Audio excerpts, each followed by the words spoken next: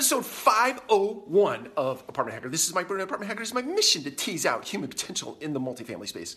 So I'm in Tulsa, Oklahoma. Went out for a run this morning. It was kind of chilly, but awesome.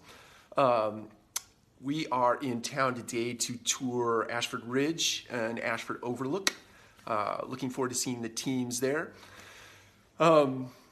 Wanted to talk a little bit today. Mark Julien from JC Hart, a good friend of mine up in Indianapolis, Indiana, posted. He has a podcast, The Apartment Leasing Show.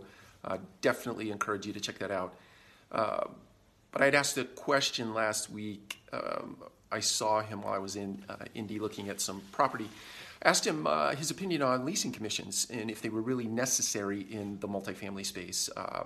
And because I have a sort of an alternative view to leasing commissions, meaning I do not think that we should pay leasing commissions or renewal commissions, predicated really on the basis that we are a customer service heavy business. We're more heavily invested on the customer service side than we are on the leasing side. Not to say or suggest that leasing isn't a big part of our business, but to me the bigger driver is the customer service piece. And so when I'm motivating or inspiring people based on transactions, suffice it to say that the more transactions we do, the better, right? As opposed to the fewer transactions with great customer service, the better, in my opinion. But Mark provides a really great alternative thought process based on some solid research, solid logic,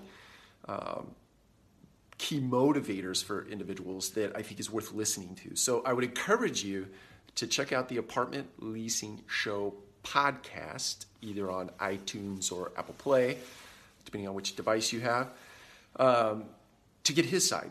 And then I would really love to hear from you whether or not you do that on Mark's social channels or you do that on this social channel. I'd love to hear your thoughts about paying leasing commissions versus not paying leasing commissions. And just so I'm fully transparent here, I'm not suggesting that we take leasing commissions away and not pay up for that. I would raise base wages to compensate for what leasing commissions would go away. So if you make on average $2 an hour in paid commissions over the course of a year, I would just basically take those commissions away and raise your base pay $2 an hour, which by the way is taxed differently, so it's actually $2 an hour more. Anyway, love to hear from you. Take care. We'll talk to you again soon.